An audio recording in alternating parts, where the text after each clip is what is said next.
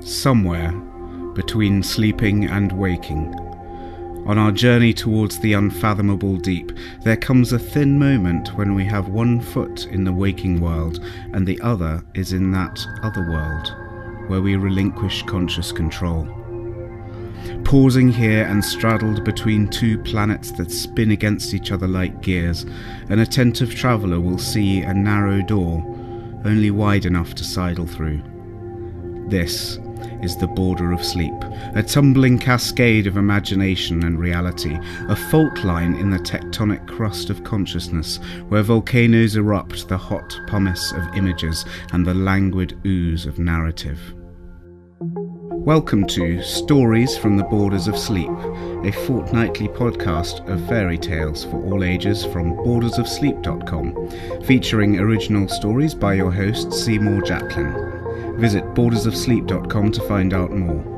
So, if you're ready to travel with me, then I shall begin. One Stormy Night by Seymour Jacklin. Once upon a time, a little boy woke up in the middle of the night. There's nothing remarkable about that, perhaps, but this little boy woke up very suddenly from a horrible dream where there was something dark rushing towards him like a big, ragged, black cloak, strangely animated and utterly intent on smothering him. He broke the surface of sleep like one who's nearly drowned and lay gasping on his sheets, frightened by the rasping sound of his own breath and finding no comfort in the darkness in front of his staring open eyes. He must have cried out because the light went on very suddenly, and there was his mother in the doorway looking down at him, and his father just behind her. "Are you all right, Paul?" "I had a bad dream," he sobbed. As his mother held him, he gave himself up to shivers of relief, feeling himself become a little calmer with every breath. Dad plumped the pillow and smoothed the sheets and went to fetch a glass of water for him. Everything seemed normal and safe, as quickly as it had been frightening and unfamiliar moments earlier. Sensing her son's body relaxing in her arms, Mum laid him back down on his pillow, which was pleasantly cool, and stroked his hair. "It was only a dream, darling," she said. "Try to get back to sleep." She kissed his forehead and moved over so Dad could sit on the side of the bed too. "I might not be able to sleep," said Paul. "Maybe I can help with that," said Dad.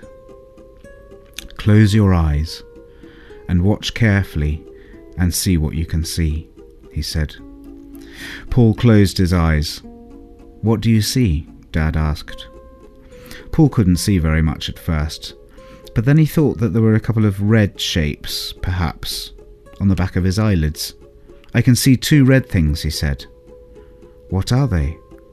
"Two red cliffs, with a gap in between like a passageway."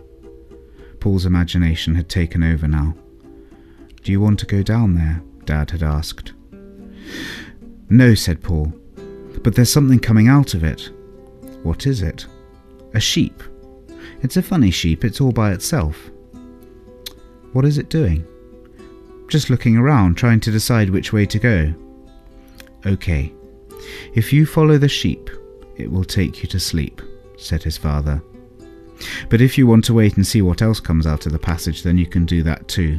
Whatever you choose to follow will take you wherever you need to go. But if you see a very big horse with seawater in its mane, don't ride it, because you might never come back." So Paul waited in front of the cliffs until a tiger came out. Its stripes were orange and red, like the cliffs. Paul thought it might be looking for the sheep, but it went the other way, and he followed it and fell into a deep sleep. 10 years later, this boy was awakened again. Again he woke up very suddenly. The darkness around his bed was so complete that he could only use his senses of touch and hearing to orientate himself.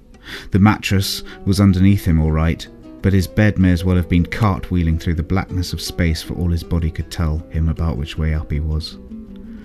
Directly above him was the tearing sound of a strong wind, roaring, whining, and worrying at the roof over his head. It must have been the noise of the storm that had woken him up. He was in his bedroom, at home, and he must have been asleep for a couple of hours. He could feel the expansion of his pupils as he tried to peer into the dark, as if his eyes were trying to make themselves as big as possible to catch any stray light that might have found its way into the room. As he lay on his back, staring about him, he was slowly able to discern the outline of the window. Storms were not uncommon for late October, but this one seemed to be shaking the very brickwork. He tried to block out the noise and closed his eyes to get back to sleep. Every time he closed his eyes, he felt a little dizzy with the sensation that the house had been pushed over and was tumbling downhill like a die. It wasn't going to be easy to get back to sleep. The wind was working on his imagination. For the last 10 years, whenever he'd needed to get to sleep, Paul would close his eyes and wait by those cliffs. He usually followed the tiger if it came out. It was like an old friend, but sometimes he followed a whole flock of sheep. Once he followed an elephant, and not a few times a tiny little bird that hopped along the ground and chirruped at him to hurry up, or so it seemed. None of the other animals ever seemed to acknowledge his presence except for the bird, and he never saw the horse with seawater in its mane. Until tonight. There it was, galloping up and down in front of him, pawing the ground impatiently and snorting at him. Paul wanted to open his eyes and go and wake Dad up straight away. "Dad, I've seen the horse." But he kept his eyes shut for fear that the apparition would vanish. In earlier days he'd prayed not to see the horse.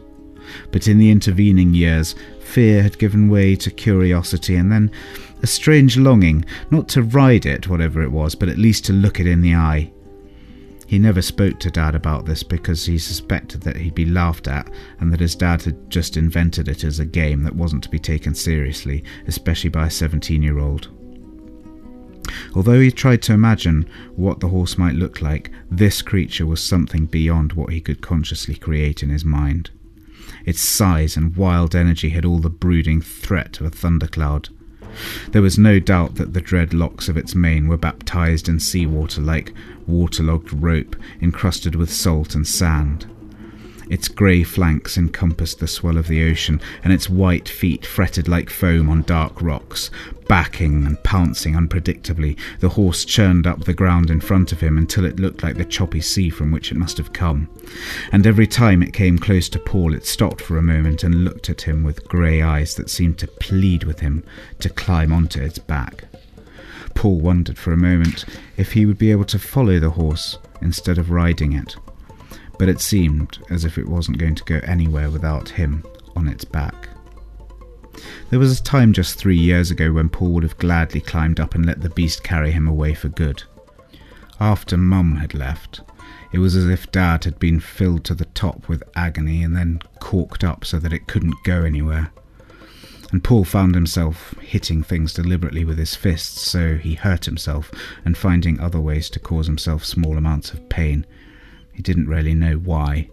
Yes, back then he would have ridden the horse for the hell of it. He hadn't really cared what would happen to him back then. But tonight, he didn't feel compelled. The sound of the storm outside, which seemed to be hurling itself at the very rigging of the earth, seemed to be the elemental source of which this horse was just a shadow. As he stood before those cliffs with the horse champing and snorting before him, Paul felt himself being drawn into the fabric of the vision, as if those hooves were pounding inside his own stomach, as if the pulsing flanks of the beast were the walls of his own beating heart, and the two cliffs standing silently behind were the lids of his own eyes. In his mouth he tasted salt and dust, and there was a rushing sound in his own head that was almost unbearable, and the sound of his own thoughts seemed to be drowning. Some tiny part of him, that seemed to have kept himself apart from all this, presented him with choices: to open his eyes and awaken, or to mount the horse. Anything but to be stuck here in this unbearable thunder. As if through clouds of whirling chaos he glimpsed the cleft between the cliffs, dark and narrow, but open to the sky and perhaps offering some sort of shelter. As the horse turned in front of him for the 100th time, he saw an opportunity and ran for the cliffs, leading with his forehead and dashing between his own eyelids and into the darkness. Immediately, the noise abated, and he felt a cool, still air on his skin. He could see the passage rapidly darkening ahead of him, and looking behind him he saw that he'd come several yards into the cleft, and beyond the entrance the horse was reared up on its back legs and braying, but none of the sound of it reached him. He started to pick his way back down into the darkness, afraid that the horse might follow him, but found with every step that the peace of the place deepened. He felt his heart and his breathing returning to normal, and as his eyes grew used to the dark, he noticed a tiny rivulet running along the floor, and the natural passageway that he was standing in was softly illuminated by light from the sky bouncing down the walls, which were mottled with moss and hung with trailing lichen. Buoyant with relief and propelled by curiosity, he walked deeper into the cleft between the cliffs. It was not as narrow as it had seemed at first. In fact, it would have been broad enough for 3 to walk abreast. As he went on, he noticed tiny but tenacious plants clinging to the walls, reaching upwards with their heads and trailing roots down into the rivulet. This deep gully was full of life that thrived in the shade. After another 100 yards or so, there was a narrowing at the top that met in a roof to form a high cave. But he walked on, because there seemed to be light up ahead. Whenever he paused, he could hear the faintest burble of the water by his feet, underlain with a profound silence. The passage bent to the left, and then suddenly opened out into light again, and what he saw before him stopped him in mid-breath. He found himself emerging onto the floor of a gigantic sinkhole. The blue sky above was bound by the perfect round frame of the walls, and 1,000 different shades of green surrounded him from the trees and vines of a sunken oasis. In the midst of the light that fell from above, there was a man standing and looking at him. His hair was white, but his face was youthful, and a white garment cascaded from his shoulders to his feet in braids like poured milk. He spoke, and his voice came across like the whisper and clatter of a waterfall. Paul. Paul's mouth was too paralysed to reply, but he let his breath out slowly, fearful of somehow breaking the spell of the place. Paul. I always see you, but it is good that you see me, said the man. And your father did well to warn you about the horse. It drowns every rider who chances it. Paul found the strength to whisper, Who are you? It is better that that is not answered in this place, except to say that I am one who is waiting to be seen by your father. You know my father? Yes, but you must tell him that I am still waiting for him. Come closer. Don't be afraid. Paul stepped forward, close enough to see the detail on the man's clothing, which appeared to be densely embroidered with threads of white gold, depicting hundreds of tiny symbols, animals and plants and planets and geometrical shapes from a book of alchemy. Everything is here, the man said, brushing a bronze hand over the folds. And then lifting a corner of the hem, he showed Paul a tiny tear in the fabric. You must ask your father about this, he said. Paul squinted hard at the ragged gash in the otherwise perfect hem. For a strong wind had begun to blow from above them, and the material was beginning to blow like a collapsed sail. The rushing sound of the wind intensified, and the sky darkened, and Paul was aware of the storm tabering on the roof of his room as he fell upwards out of that place, back into wakefulness on his bed. For a few moments he lay in the dark. Then he reached for the lamp by his bed and banished it with a flick of a switch. Completely awake now, he pulled himself upright, swung his legs off the bed and stood up, and opened the door of his room and peered out onto the landing. It was quiet, but there was a light on downstairs. In the stairwell, the sound of the storm was distant as he padded down into the hallway. The door of the study was open, and Dad was sitting in a chair under a standard lamp, looking into the fireplace where the remains of a few black logs were glowing feebly like a tiny ruined city. Dad looked up gloomily as Paul entered and said nothing. Paul quietly put another log on the fire blew it back into flame and squatted by the hearth. "Are you okay, Dad?" "I can't sleep," said his father. "It's too noisy." A strong gust rushed at the window trying to get in, and the fire flared up, throwing the heavy lines of his father's face into relief. "I suspect there'll be a few trees down in the morning," said Paul. "Yes." Dad brightened a little. "It's nature's dentist, you know, the wind." They fell back into silence, and Paul rested back on his heels. "Dad, I saw the horse you warned me about." Dad narrowed his eyes and chuckled. "Did you want to ride him?" he asked. And suddenly Paul felt that he was back with his father, who told him bedtime stories and played imaginary games with him in the good years before Mum had left. "Not really. I went down between the cliffs instead." "Really?"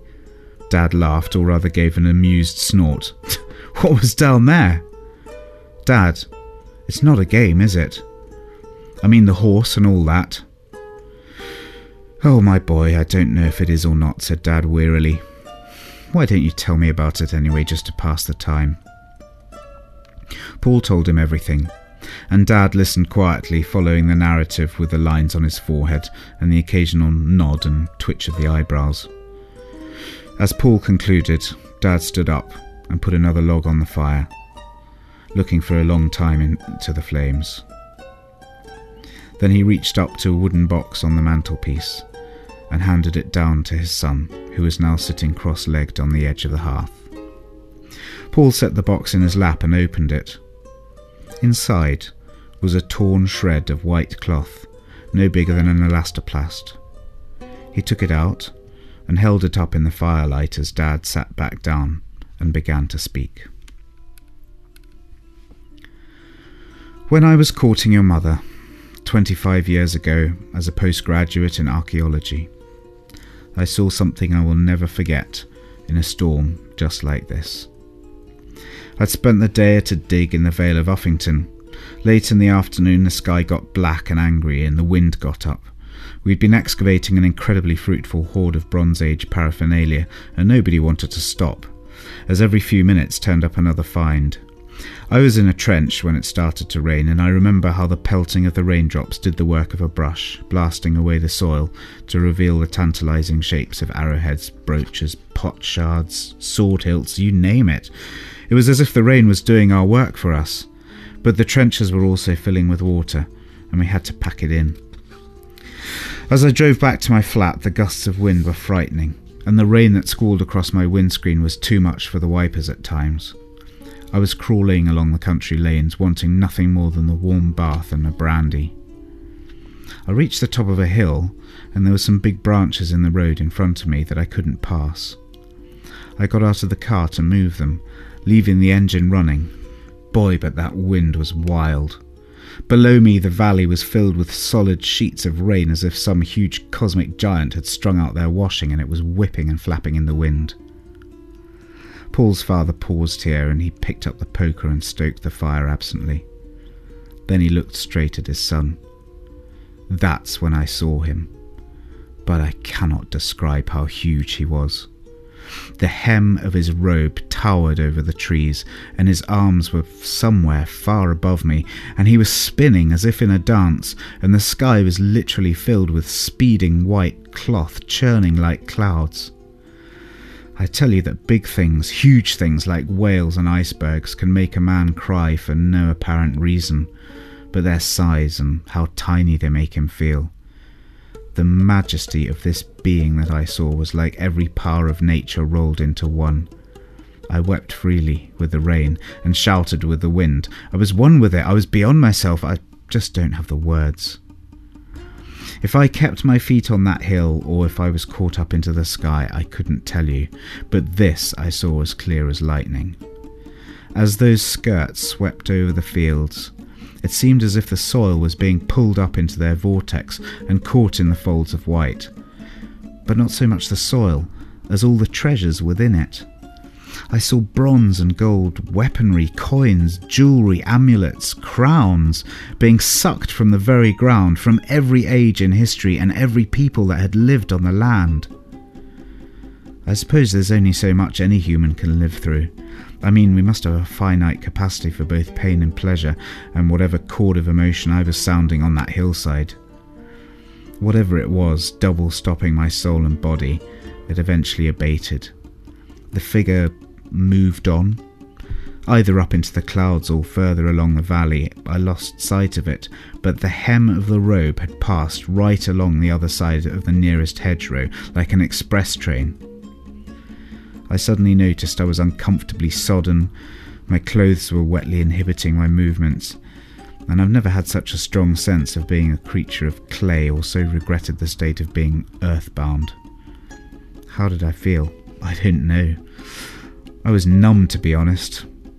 I thought and felt nothing as I mechanically pushed the branches off the road and walked back to the car. Various inhibitions were reasserting themselves and telling me that I'd just made a fool of myself by shouting at a storm. But even those I threw into the basket at the back of my mind for processing later. As I opened the car door, something caught my eye in the hedgerow, and it was that, caught on a blackthorn. I took it and laid it on the dashboard to dry as I drove home. I would doubt and dismiss everything I had seen if it wasn't for that shred of cloth that you have there. And you've kept it ever since? Yes. Did Mum know about it? Paul's father shook his head. Not the whole story. I told her that it was a memento of a profound moment in my life, and she accepted that and never probed any further. I really loved your mother, Paul, and I still do. God knows I love her with my whole heart, but it seems there isn't much of my heart left to love her with. What do you mean? Ever since that day, I've been cursed with a divided soul, Paul. Dad, is this just another convoluted way of explaining to yourself why Mum left, without admitting that you drove her away? Said Paul, quite surprised at the force with which he spoke. I absolutely drove her away, Paul. I was able to get on with life to a certain extent. We were married just a few months after what I just told you about, but oh! And he hit the arm of his chair with the flat of his palm and he curled it into a fist. There was always something just beyond my reach that I knew I needed. And I don't know what it was, but it was something that would make sense of everything at once. A unified theory. That's why I stayed in academia. Not looking for answers, but looking for one big answer. As I sifted through boxes of artifacts and wrote papers and drew maps and dug my way round the world, hoping that the offscourings of ancient civilizations would show me who it was, dancing over the Weald and harvesting the fruit of the ages into the folds of his robe that wet afternoon. I don't blame your mother that she couldn't bear it. I was never there even when I was there. He went quiet. The fire popped. I don't understand, said Paul. He said he was waiting to see you again, and it sounds to me like it was him you were really looking for, so... I never saw his face like you did, Paul. And I don't even think I ever really thought of him having a face. It was that piece of cloth that had me. I wanted an answer and I wanted a grand theory, and I've wasted my life chasing a phantom. Tenderness towards his father suddenly clothed the anger that Paul was feeling. At 17 years old, he hated to hear anyone talk about wasted life. It made him furious and frightened, and he found melodrama just as exhausting. He also knew exactly what needed to be done. He unceremoniously flicked the fragment of cloth into the fire, where it flared up, curled, and disintegrated to ash in a few seconds. Dad watched it with a blank expression. Paul put down the urge to explain himself. The act was clear enough in itself. I never looked for his face, Dad murmured. Come on, let's have a drink, Dad. We'll toast to a new era. Paul's father leant out of his chair, took his hand, and gave it a squeeze. Why not, he said. There's an open bottle of red by the sink. When Paul returned from the kitchen with 2 glasses of wine, Dad looked up and said, "That was going to be my death shroud, but I've outlived it." "It was your bandage, but you don't need it," said Paul. "It was my blindfold, but now I've seen it," said Dad. He was properly back. They hadn't played a game like this for ages. "It was a ghost and you fleed it," said Paul, and they laughed together. Paul put the wine glass in his dad's hand and he went quiet again and looked at it. "You know, we used to have 5 of these glasses. Someone gave me 5 of them once. A very odd number." "There's only 2 in the cupboard," said Paul. "I know. The others got broken one by one over the years and I can't remember how." "Well, there's still one for you and one for another," Paul quipped. "Exactly," said Dad. "Let's have a toast. What shall we toast?" Paul held his glass aloft. "To nature's dentist," he said. "To nature's dentist," his father echoed, and they drank. Outside, nature's dentist was ending its surgery, and inside the fire fell in upon itself slowly and died to a glimmer. A pleasant drowsiness descended upon Paul's father, and he looked from one half-full wine glass to the other, one on the arm of the chair and the other on the hearth by his son. And as his eyes closed, they became 2 red cliffs in front of him, with a cleft between them. The soundtrack for this week's story was from the album The Glass Desert by Harlan Williams, available from Magnatune.com. Many thanks to Magnatune artists and to my sound engineer Tim Wiles, and to you of course, for listening. I'll be back soon with another story, and in the meantime you can visit bordersofsleep.com or subscribe with iTunes for more.